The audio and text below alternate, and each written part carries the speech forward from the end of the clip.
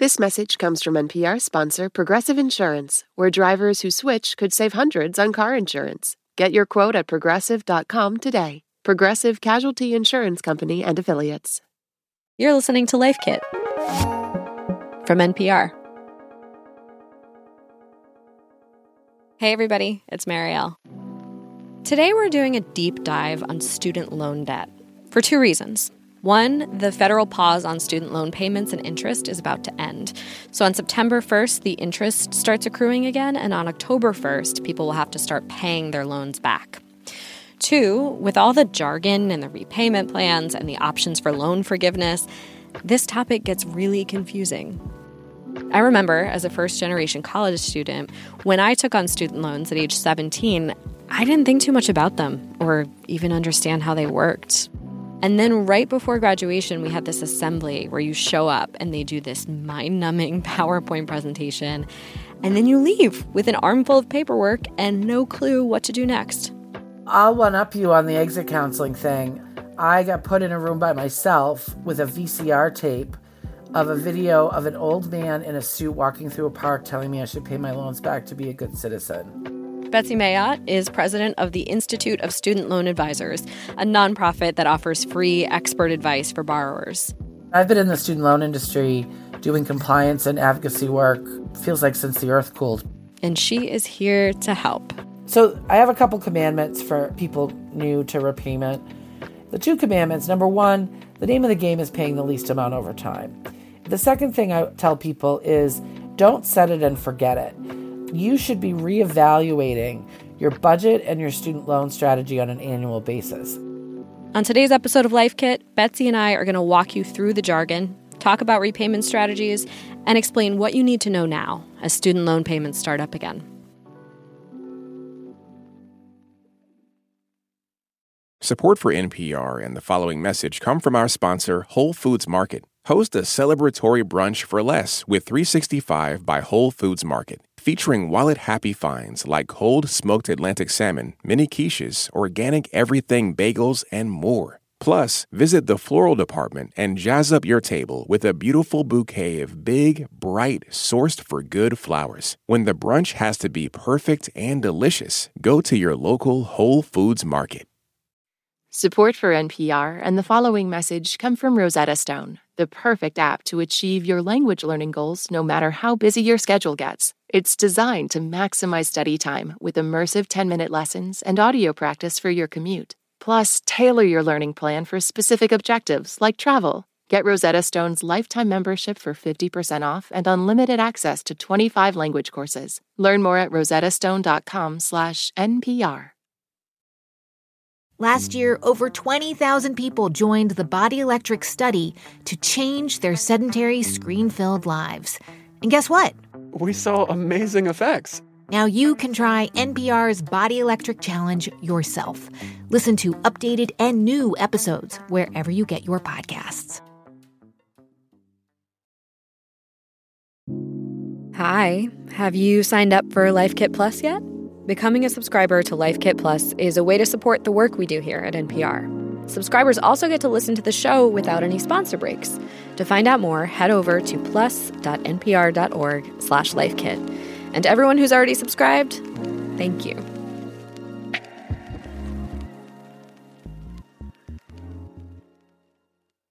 Betsy, what should people be doing now to prepare for that deadline of October 1st? I've got a trusty to-do list that I've been advising all borrowers they should be doing. First thing is you need to make sure you know where your loans are. During the pause, something like 17 million loans changed servicers. So the servicer you had pre-COVID may not be the servicer you have now. The way to find out where your loans are is to log on to the Department of Ed's website. From there, they should log on to their servicer's account and make sure that all their contact information is up to date. That's email, snail mail, phone, owl, however they prefer to receive their communications. And then they need to make sure they're opening all the things to ensure they're not missing any type of really important deadline. While they're on their servicer account, they should look and see what their payment is and what payment plan they're on. And if that needs to change, if that doesn't fit their student loan strategy, now's the time to start looking at the different lower payment options that are available. The final thing in the to-do list is anybody who was on automatic payments pre-COVID or wants to do it now needs to sign up for it now. They're not going to automatically turn payments on for people that were on it pre-COVID because it's been 3.5 years. Lots of things could change. So people are going to have to sign up for that. So let's say then you are looking at repayment plans. How can you decide between them? The name of the game is paying the least amount over time. And for some people, the way to do that is to pursue a loan forgiveness program. But for other people, it might mean paying their loans off aggressively. Now, for those people that's heads are spinning, like, well, how am I supposed to figure all that out? There's some awesome tools online. In particular, I want to guide you to the Loan Simulator tool at the Department of Ed's website, which is studentaid.gov. You just have to plug all your information in once, and it will tell you what your monthly payment will be under each plan, how much it'll cost you over time, and whether you might end up with any forgiveness. How many repayment plans are there? A bunch. So there's the 10-year standard plan, which is the plan you go into when you first get out of school. That's the one where you're making the same payment every month, either until the loan is paid off or they calculate the payment to make sure you pay it off within the 120 months. Another plan is called graduated repayment. That's where you're making interest-only payments for the first 2 or 4 years, and then the payment gradually increases. The other category of payment plans are what we call the income-driven repayment plans. And those plans are based on your income. Those income-driven plans can really be a lifesaver because those ensure that the payment's affordable. And of course, there's the light at the end of the tunnel, which is the forgiveness component if they're on an income-driven plan for the 20 or 25 years and still have a balance, that balance will be forgiven. Now, just to be clear, there's people out there that think, I read somewhere if I pay my loans for 20 years, they just forgive it. That's not true. You have to actually be on an income-driven repayment plan for every one of those 240 or 300 months to get the forgiveness. Okay. So let's talk more about the forgiveness programs. What other options are there? So the most commonly recognized programs is public service loan forgiveness. Public service loan forgiveness is for federal direct loan borrowers only. And you have to be working for either a nonprofit. All 501c3 nonprofits are eligible. All government employers, federal, state, local, tribal, those are all also eligible. As long as you're working at least 30 hours a week for one or a combination of those eligible employers while making payments under an income-driven repayment plan, anything that's left over after those 120 payments is forgiven. None of it has to be consecutive. It doesn't have to be with the same employer, and it doesn't have to be under the same repayment plan. So it might take you longer than 10 years to hit that mark because maybe you go into the private sector for a little while or you change repayment plans for some reason. But that's public service loan forgiveness. And then, of course, there's forgiveness programs that the military does. A lot of states have forgiveness programs for people who work in high-need areas in the medical field or public defenders or teachers.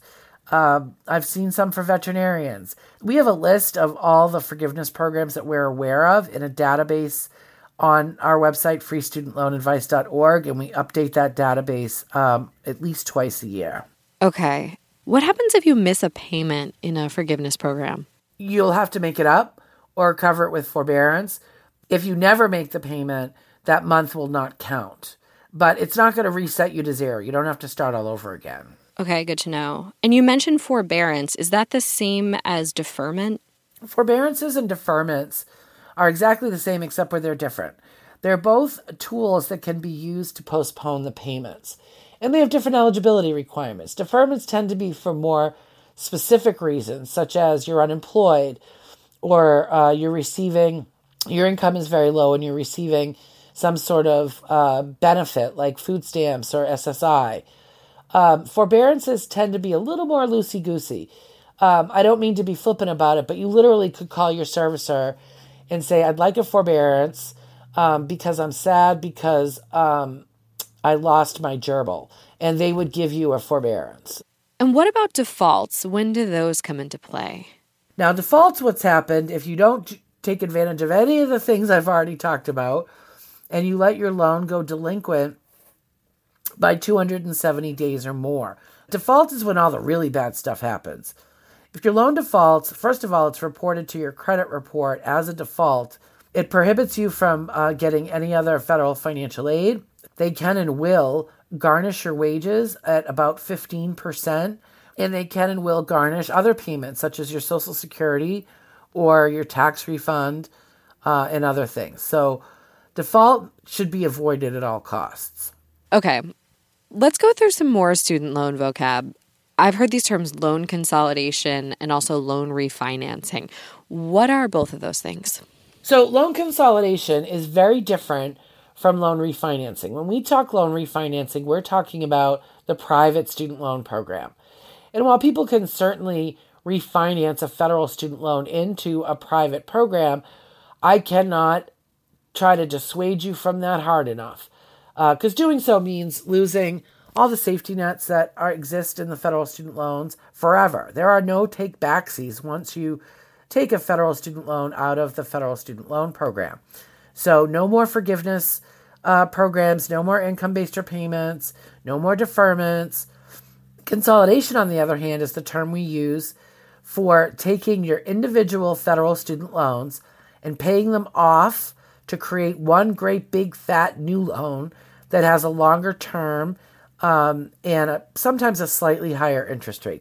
Okay. And now a lot of people can only pay their minimum monthly payment, and that's fine. But if you do happen to have a bigger chunk of money, where should you put it towards in terms of your student loans? Like, I have heard before, pay it towards the principal of your highest interest rate loan first. But there are different strategies, right? Yes. If you're trying to aggressively pay off your loans, most people would advise that. You throw the extra money at the highest interest loan first. We call that the avalanche method.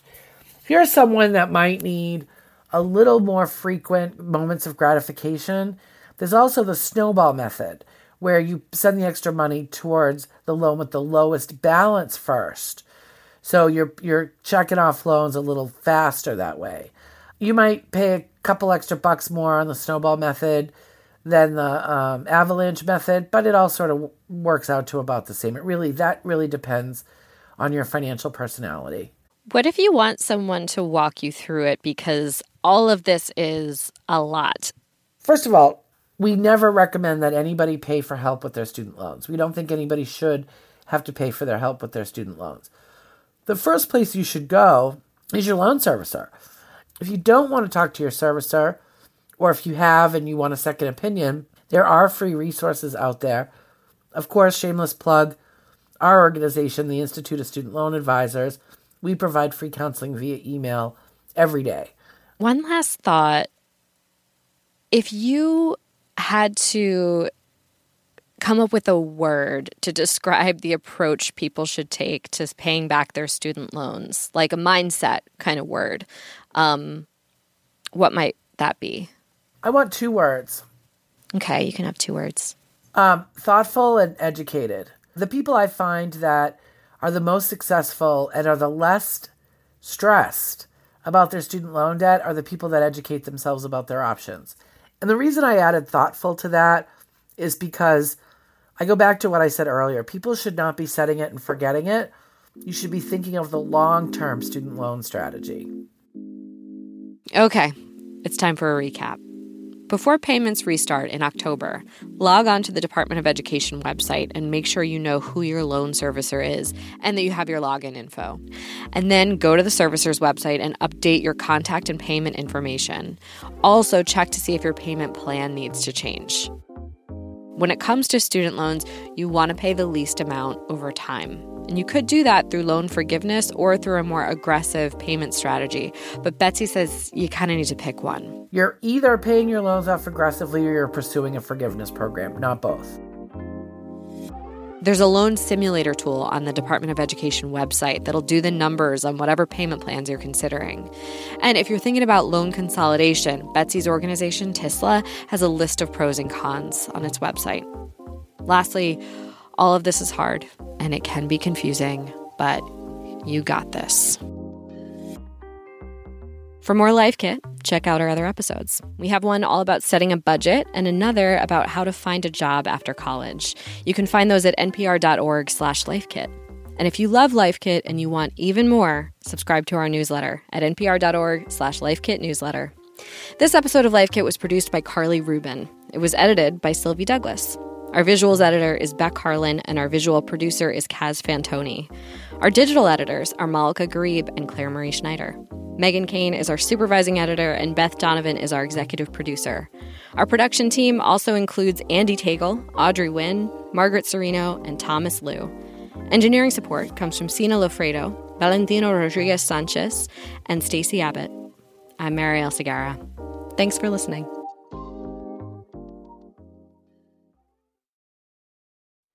This message comes from NPR sponsor Homes.com. You don't just live in your home, you live in your neighborhood as well. So when you're shopping for a home, you want to know as much about the area around it as possible. Luckily, Homes.com has got you covered. Each listing features a comprehensive neighborhood guide from local experts. Everything you'd ever want to know about a neighborhood, including the number of homes for sale, local amenities, and even things like median lot size and a noise score. Homes.com. We've done your homework. This message comes from NPR sponsor Rosetta Stone, an expert in language learning for 30 years. Right now, NPR listeners can get Rosetta Stone's lifetime membership to 25 different languages for 50% off. Learn more at rosettastone.com/NPR. All that sitting and swiping, your body is adapting to your technology. Learn how and what you can do about it. I really felt like the cloud in my brain kind of dissipated. Once I started realizing what a difference these little breaks were making, there's no turning back for me. Take NPR's Body Electric Challenge. Listen to the series wherever you get your podcasts.